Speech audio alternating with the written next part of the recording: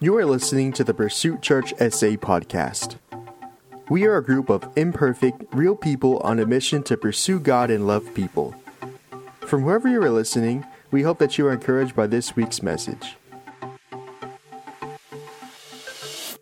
I'm really glad to be here today. I'm glad that all you guys are here. And today, I get the privilege of wrapping up the sermon series that we've been in for the last few weeks. It's titled, I Want to Believe, But.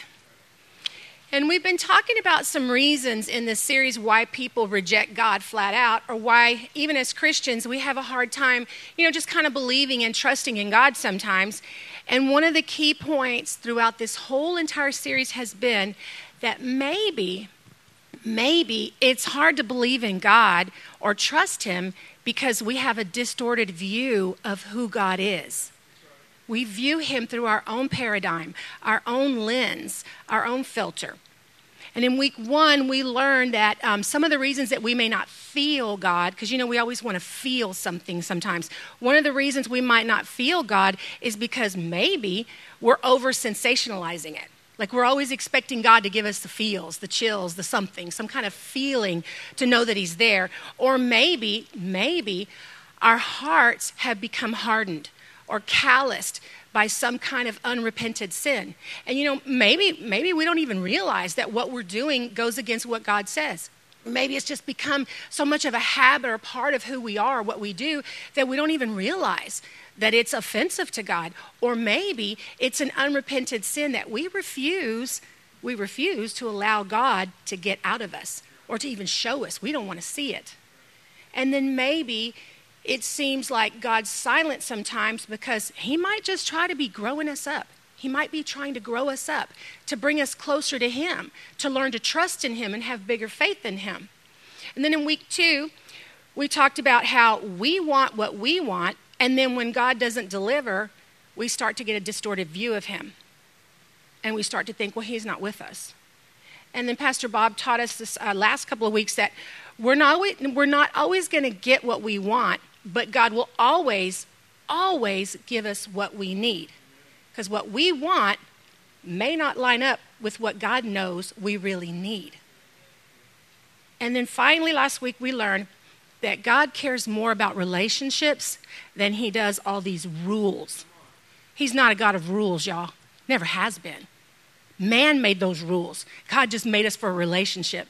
He made us for a relationship with Him first and then with each other. He's not about the rules. He wants a relationship. And this week, as I wrap up the series, I'm going to talk about a subject that's a little challenging sometimes. It's a little challenging for a lot of us. But before I start, I'm going to need to pray. Okay, let's pray. Heavenly Father, we thank You for Your Spirit. It is so real and tangible in this room right now, Lord. We thank You for being here with us, Lord. And I just pray, God, that You open up our hearts and our minds to what You want us to receive today, Lord. Push us out of the way, clear out the distractions, clear out the whatever we may be thinking of that we need to do later. God, just push it all out of the way, Lord, and speak through me. Push me out of the way. I surrender my mind, my will, my emotions, my vocal cords, every part of my being I surrender to You, Lord, so that You can have Your way today and speak through me so that every single one of us is changed from the inside out. And we thank You for being with us in Jesus' mighty, mighty name. Amen. Amen. So again, the tenet of this series has been, we want to believe in God and we want to trust in God, but it's hard sometimes because we have a distorted view of who God really is. And today I want to talk about what's probably the most common distorted view of God, and that's that He is a heartless God. I want to believe, but God doesn't seem to care. And I think it's one of the toughest hurdles that people face when they hear about God, or when someone wants to talk to them about God. That might very well be one of the toughest hurdles. God just doesn't seem to care. And you know what? I want you to know I get it. I do. I really understand that. I've been there. So I think it's a little easier for me to understand that line of thinking. I've been there. When I was 25 years old, my father died in a house fire. He was younger when he died than I am right now. And I was a single mom at the time, and I was really lost. And I loved my dad. My dad and I were very close. And when he died in a house fire, all of a sudden, I had a lot of questions. I had faith, and I believed in God, but I had a lot of questions. Number one, God, why would you let that happen? You know everything. They say you know it all. They say you see it all. Why would you allow that to happen? You could have saved my dad. Why didn't you save my dad? That's real, y'all. And you know what? I'm going to be real transparent and tell you that I battled that for 20 years after that. Do the math. Into my 40s, I battled that. Why, God, did you allow that to happen to my dad? So I'm not standing up here preaching at you. I'm just talking to you, telling I understand. I understand that perspective. Why would God allow bad things to happen in this world, suffering and trauma? I get it. That's a real legitimate question, and I just want to validate that. If you're sitting there and you're thinking that, you can think that for a minute. It's okay. I get it. But you know what I learned after wasting so many years asking why? What I learned was God is always with us, and he's with us in our pain. Doesn't mean that I don't miss my dad every single day. I literally still think about my dad every single day, and he's been gone a long time. He's been gone a long time. And it doesn't mean that it didn't make me sad. But you know what I've learned through the whole issue that I had to deal with, through my pain, that unexpected trauma in my life? I learned how to pray for other people who have lost someone like that, who've lost a parent, or who've lost somebody to a tragedy, to an accident that you weren't expecting, and you didn't cause it. It just happened. I learned how to pray for others through being on my own knees. God showed me that. And I learned to empathize. I grew compassion in my heart for others suffering and going through needless, senseless pain. And I learned how to specifically pray for their needs, because those were my needs too. You see, when God doesn't seem to care about our pain or our suffering, we have to learn this. And this is my first point today. There is a purpose in your pain. There is a purpose in your pain. Doesn't mean God caused it. It means there is a purpose in it. So if you brought your Bibles here today, I know it doesn't seem to be the thing to do anymore, but I'm a firm believer of it. If you brought your paper Bible, open it up to Genesis, or if you have it on your phone, we're going to have it on the screen also. We'll be reading from the 38th chapter of Genesis. Genesis is the first book in the Old Testament. So in Genesis chapter 38, we read a story about a woman. And this woman was a young woman who was so grossly abused and mistreated and used, and it was all through no fault of her own.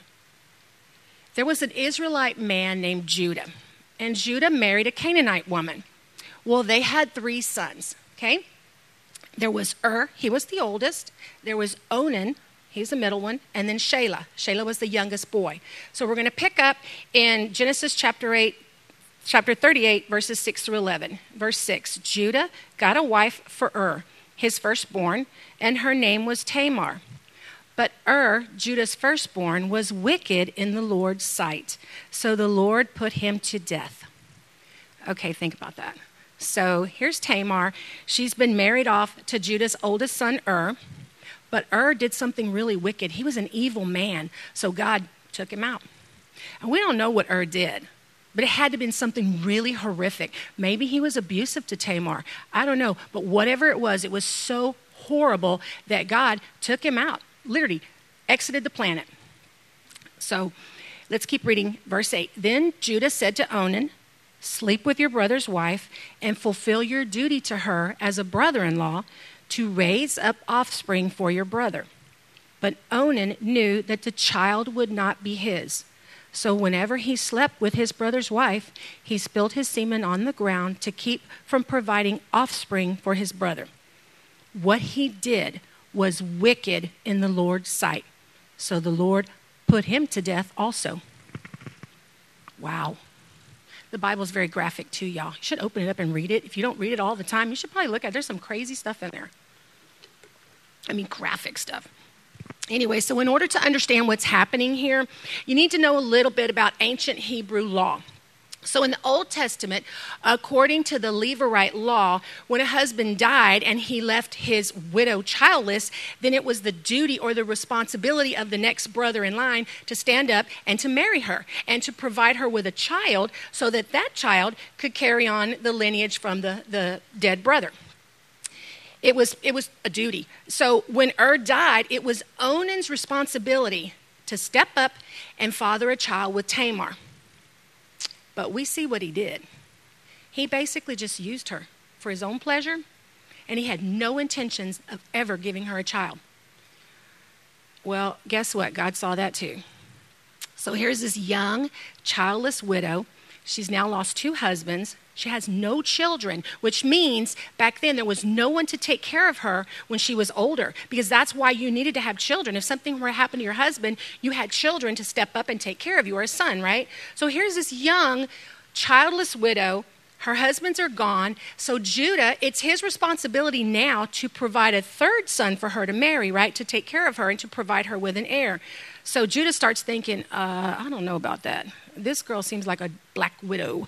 I'm not about to give my son to her. So he tells her, why don't you just go back to your father's house, because that's usually what happened. Go back to your father's house and be a widow and stay there until Shelah, the youngest one, grows up and is old enough to father a child with you or to marry you, right? So here we go. Judah had promised his youngest son to Tamar. So Tamar takes off and she goes to live with her father. Let's continue in verse 11. Judah then said to his daughter-in-law Tamar, live as a widow in your father's household until my son Shelah grows up. For he thought he may too die, just like his brothers. So Tamar went to live in her father's household. So again, I want you to understand, back in those days when a widow went back to live with her father because she had no children, she was supposed to be waiting. She was supposed to live in a state of mourning for a certain amount of time, and she was supposed to be waiting for that next son to step up and marry her. So Tamar went back to her dad's house. I don't even know how she must have felt. Think about it. You've been grown, living on your own, and then all of a sudden you got to go back and live with your parents. I don't know about that. I don't know if I could deal with that. But that's what she did. And she waited. She was a lady in waiting, literally in limbo with her life, waiting on this promise to be fulfilled. And you know, when I was researching the story for the message, I learned that many Jewish historians think that Onan, Tamar, and Shelah were all about the same age. They were all real close to the same age. So Shelah, the youngest brother, was probably just about a year away from being old enough to marry Tamar. 1 year. That's only 12 months. So 1 year away from being able to fulfill his responsibility and marry this widow, this young, childless widow. Yet, as we continue to read, that was not going to happen. So let's pick back up in verse 12. After a long time, Judah's wife died. It said right there, after a long time. When Judah had recovered from his grief, he went up to Timnah, and his friend Hira went with him. When Tamar was told, your father-in-law is on his way to Timnah to shear his sheep, she took off her widow's clothes. She covered herself with a veil to disguise herself, and then sat down at the entrance to Enaim, which is on the road to Timnah. For she saw that Shelah had now grown up, and she had not been given to him as his wife. When Judah saw her, he thought she was a prostitute because she had covered her face. Not realizing that she was his daughter-in-law, he went over to her by the roadside and said, come now, let me sleep with you. Okay, can we stop right there? What kind of man was this? Seriously. And what will you give me to sleep with you, she asked. I'll send you a young goat from my flock, he said. Will you give me something as a pledge until you send it? Tamar was not dumb, y'all. She was scheming already. Verse 18, he said, what pledge should I give you? And she said, your seal and its cord and the staff in your hand. She answered him. So he gave them to her, and she slept with him, and she became pregnant by him. So let me just tell you real quick the significance of the seal, the cord, the staff. That was like his ID card. It was like him giving her his driver's license. They knew who he was by those things, right? But do you see what she did there? She had been waiting faithfully for a long time in her father's house as a widow, in limbo for years. I think it's safe to say for years, because we know that it was a long time. Verse 12 said it. And then in verse 14, it says that she knew Shelah had already grown up. I mean, it's a small town. They had to have known what was going on, right? Tamar did the right thing for years, and Judah obviously had lied to her. He had no intentions of fulfilling what he promised her he would do, and he could care less about her. He could care less about this young, childless widow. He sent her away to be alone forever. Literally. He knew he wasn't going to do what he was supposed to do. He sent her away to be alone forever. She didn't really know that at the time, but he knew. He knew what he was doing. Tamar had been abused, lied to, schemed on, mistreated. And I believe that something just rose up inside of her, and she said, you know what, enough is enough. I've had enough of this. And she came up with a plan to make things right once and for all. She came up with a real sketchy plan. And the Bible is so full of scandalous things, y'all. So if you've ever thought that you've done something that God's not going to forgive you for, or that he won't overlook, no. This girl, she took it to a whole nother level. A whole nother level of sketchy, scandalous stuff. And I'm not condoning what she did. I don't want you to hear that. I'm not condoning it. But have you ever been so hurt, so desperate, so desolate that you've resorted to some sketch stuff, some crazy stuff? I have. Tamar had suffered mercilessly, but God saw it all, and he had a purpose in her pain. And not only that, but God was with her in her pain. You go back and you read, and it says that she sat at the city gate pretending to be a prostitute. Think about that. She was pretending to be a prostitute. She put herself in grave danger doing that.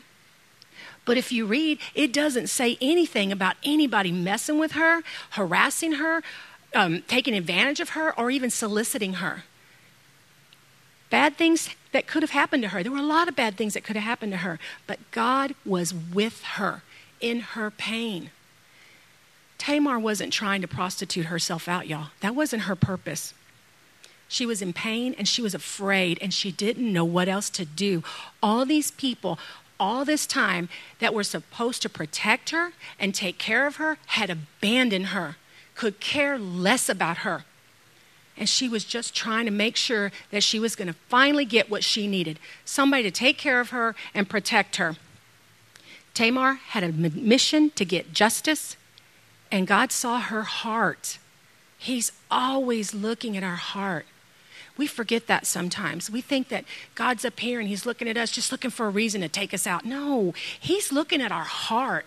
It doesn't say in Scripture he's looking to take us out, but it does say, I search the hearts. I know the hearts. He knew her heart. He knew she wasn't doing some kind of sketchy stuff out of her for her own pleasure or her own gain or anything. He knew her heart. So if you're dealing with some kind of painful situation right now, and you've taken matters into your own hands, don't be too hard on yourself. Don't be too hard on yourself. And don't think that God has left you. Just remember Tamar's story. If you get to that point, remember Tamar's story. And remember that God has a purpose in your pain. And remember that he is with you in the midst of all that. Isaiah 43:2 tells us, when you pass through the waters, I will be with you, and through the rivers, they shall not overwhelm you. When you walk through fire, you shall not be burned, and the flame shall not consume you. Let those words sink into your heart and your mind. Whatever you're going through, when it seems like you're drowning in it, that's not so. God is with you. He's always with you. We can go to the end of Genesis chapter 38, and we read that Judah found out that Tamar was pregnant. Word gets around in a small town, right? Word gets around in San Antonio, and it's not even a small town. But word gets around, and he found out that she was pregnant. So what does he do?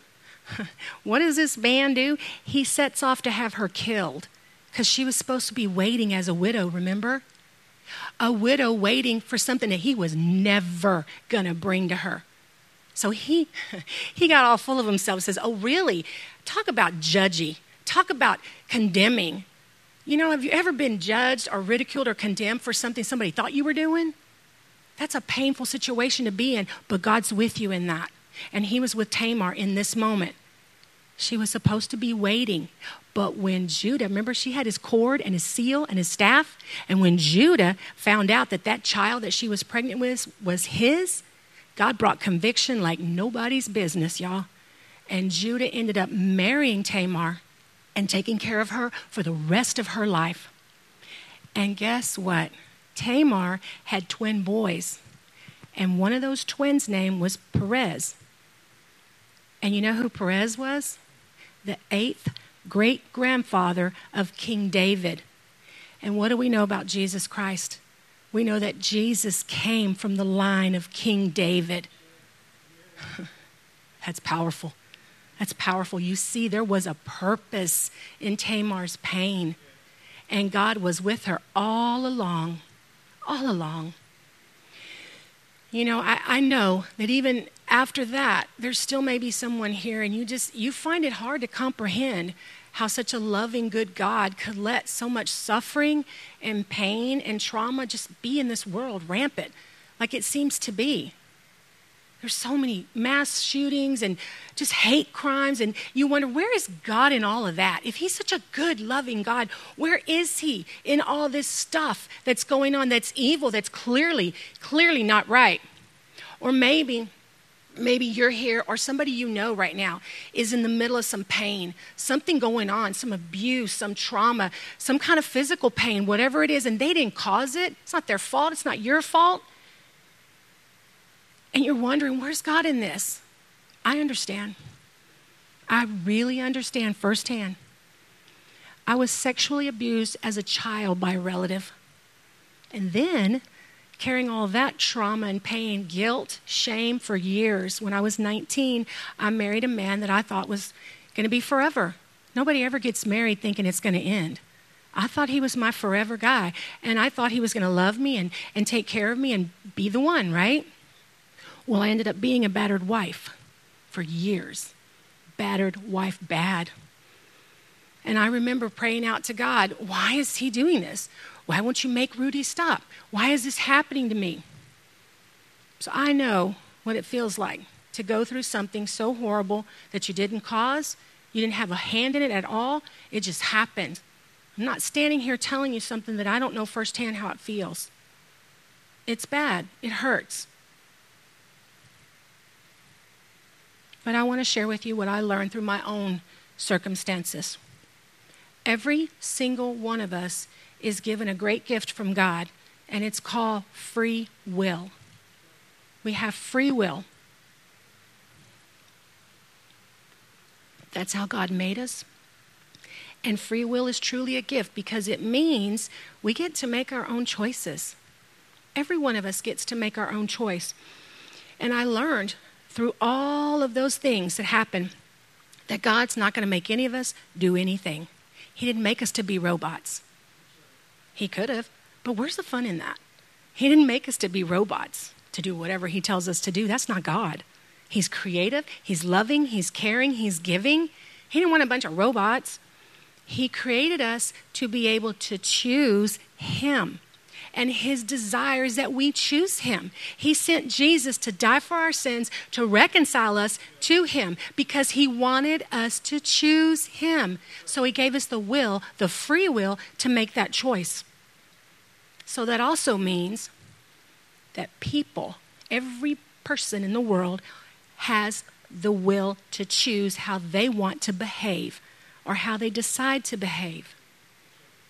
And some people, they just don't make the right choices. And their bad decisions and their bad choices can affect us, can affect those that are innocent and had no part in it, had no fault in it. That's free will, and that's how we were created. But I also learned this. I learned that God never leaves us and he never, ever forsakes us. Not only is that a promise, we just sang about the promises of God and how faithful he is. That's a promise in his word that he never leaves us or forsakes us. He doesn't. And you know, just to kind of finish that story, Rudy tried to kill me. I don't even know a better way to say it. I'm just going to put it out there. He tried to kill me. He pushed me over a second-story balcony, and it was concrete down below. And before my feet got all the way off the ledge, and this is a supernatural, amazing, always with you kind of God, my neighbor who was one building over, I don't know how this man did it, he leapt over lightning fast, leapt over his balcony, leapt over my balcony, and grabbed my ankles before I was going to go all the way over. That was incredible. That was a miracle. That was God watching, being with me in my pain, having a purpose for my pain, and saving my life. He's always with you. Always. So maybe you're in a situation and you've been praying, you've been crying out to God, asking him to move, and it doesn't even seem like he cares or he's even listening. Can I tell you this? Just let me tell you this. Even when your prayers don't get answered the way you want them to be answered, God is still with you, and he hears you, and he has a purpose for your pain. I've lived that out, y'all. I'm not telling you something that's not real. And the purpose may just be so that you can encourage someone else who's going through the same kind of pain. And you can encourage them to trust in God and to believe that he is who he says he is, and that he will bring something wonderful out of their pain, just like he did for you, just like he did for me. And when we don't understand why God allows suffering and pain in this world, there's one more thing we need to remember. We need to understand. This world is not our home. We are not of this world. I have a tattoo on my right ankle. And it's funny because the other day I was at Walmart and this little old guy and everything, he goes, "Oh, I remember you and you. We were buying something." And I was like, "You remember us?" He said, "Yeah, I remember your tattoo on your leg." I was like, "This little old man checking out my ankle?" But I thought it was cool because that was the whole point of it. First point of it was, it says NOTW, very simple, 4 letters, NOTW. And it means not of this world. And it's based on John 17:14, where Jesus is telling his followers, you're not of this world. I'm not of this world. But I put it there because I can look down every once in a while when I start trying to ask questions as, why is this going on? Why are people hating each other? Why are these little children dying? Why is there war? Why? I have to remind myself. I don't have scripture memorized, so I have to look down at my ankle and remember, I am not of this world. I don't belong here. This is not my home. Of course it's not going to feel right. Of course it's not going to be comfortable. It's not going to be wonderful. This isn't my home. I'm just a traveler here. We're all travelers here. This is not our forever home. You can't get too comfortable here. And even when natural disasters occur, property, lives are destroyed, we have to remember that this world is not our final home. 1 John 2:17 reminds us that this world is only temporary. It says, "The world and its desires will pass away, but whoever does the will of God lives forever." All that matters is that we live our lives, not trying to figure everything out. None of us have that ability to figure it all out, but trusting God in everything. Trust him in the good. Trust him in the bad. Trust him in the ugly. God has a purpose for your pain, and he's with you in the midst of it.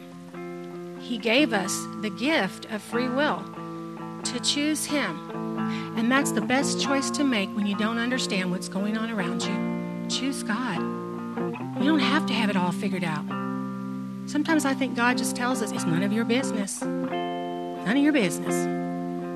I made this world. Matter of fact, he told Job, where were you when I did this, this, and this? Sometimes I think God's like, don't worry about it, babe. Just trust me.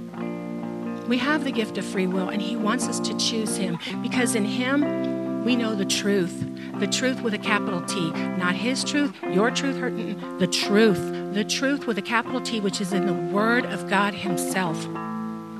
We can't get too comfortable here, y'all. God, in his infinite love and his wisdom, he created a place for us forever. It's not here. This world is passing away. It's not here. He created a beautiful, perfect place for us to dwell with him in peace and joy and love forever. That's how much he loves us. He's not looking for ways to disqualify us. He's looking for ways to reconcile us. And all we have to do is turn it around and look to him. And I don't have words to explain the depth of the pain and the suffering in this world. I don't have words for that, y'all. And I didn't even think that I could come up here and explain that to you.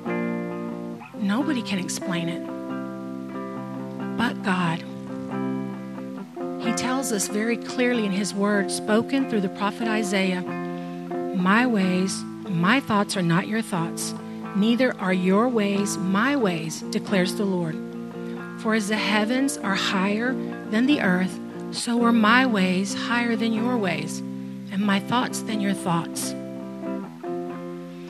So whatever may be going on around you that you just feel is so unjust and so wrong and so hurtful, and you're tempted to cry out to God, God, why are you allowing this?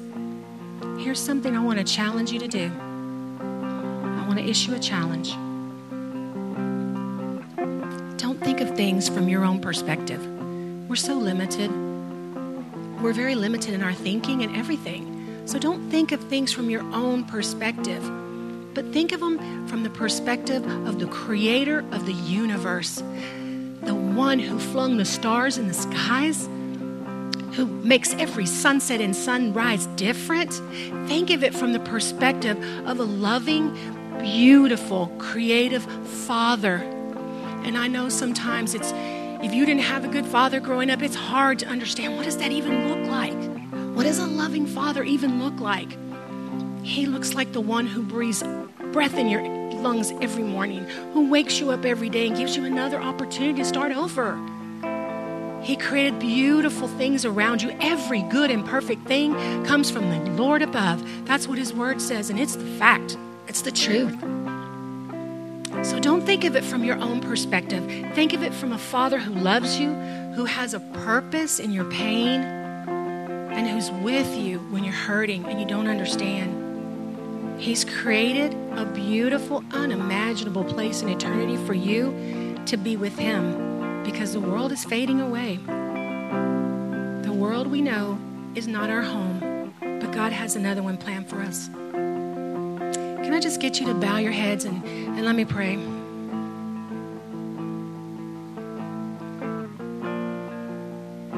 If you're here today and there's something maybe that you don't understand why it's happening, you can't explain it, but you're hurting, and there's a burning in your heart, and you need to feel the presence of our loving God right now, I want to pray for you. Heavenly, Holy Father, first I thank you that we can come boldly to your throne, just like your word says. It's a promise that we can come boldly to your throne and receive mercy and grace. So Lord, I just pray that you show yourself in this moment, that you soothe the burning hearts that have questions, that are suffering, that are hurting. Father, I hurt with those that are hurting, and I know that you are even hurting more, Lord. You hurt 1,000,000 times more because they're your creation and you love them. Father, I pray that as we endure trials, that you remind us that you see us, that you're with us, and there's a purpose in our pain, Lord. I pray that you just show up in a mighty way. You have such an individual plan for each one of us, so I know, Lord, that you will show up in an individual, unique way, that each and every person in this room will feel your presence in their pain, Lord. And I know they'll know your purpose, Father. Draw them into you, Father, and let us walk in big faith when we walk through difficult situations and difficult seasons, Lord. Let us see and know that we know that you're always with us and you are always good. And Father, I pray that by the power of your Holy Spirit, you bring comfort to those who are hurting today, Father. We love you, God. Thank you for being with us in Jesus' name. And if you would just keep your heads closed and your eyes bowed. I want to take a moment to give you an opportunity to let God draw you in. You know, I'm not a perfect person. I've done so many wrong things, and I say things that are inappropriate from time to time, and oh my gosh, I make mistakes. But you know what? I'm so thankful for the grace of Jesus Christ that forgives, that brings healing, that grace that He gives me when I mess up. That grace is here for you too.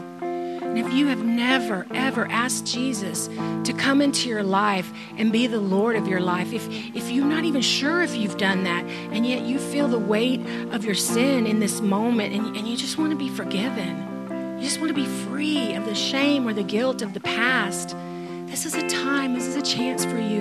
If you don't mind, nobody's looking around, just me. Raise your hand real quick. You can put it up and put it back down.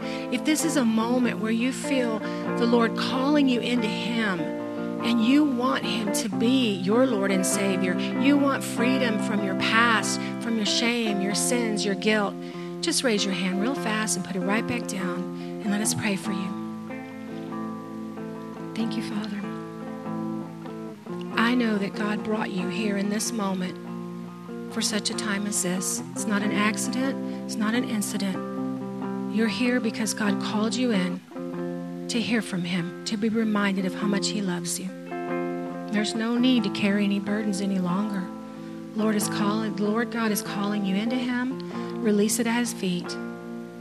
And if you're ready to accept His free gift of freedom, of salvation, of forgiveness, will you just pray this prayer with me? And those that are Christians already, please pray with them. Let's pray it together to support them. Dear God, just pray after me. Dear God, thank you for your love and mercy. I ask you to forgive me. I believe that Jesus died for my sin. I believe He rose again. Today I give you my heart. Lord, I make you the Lord of my life. Help me grow closer to you. In Jesus' name, amen, amen, amen. If God is transforming your life through this ministry, join us in reaching others by partnering with us today. You can give at pursuitchurchsa.com/give. Thank you for listening, and remember to follow us to enjoy more messages like this.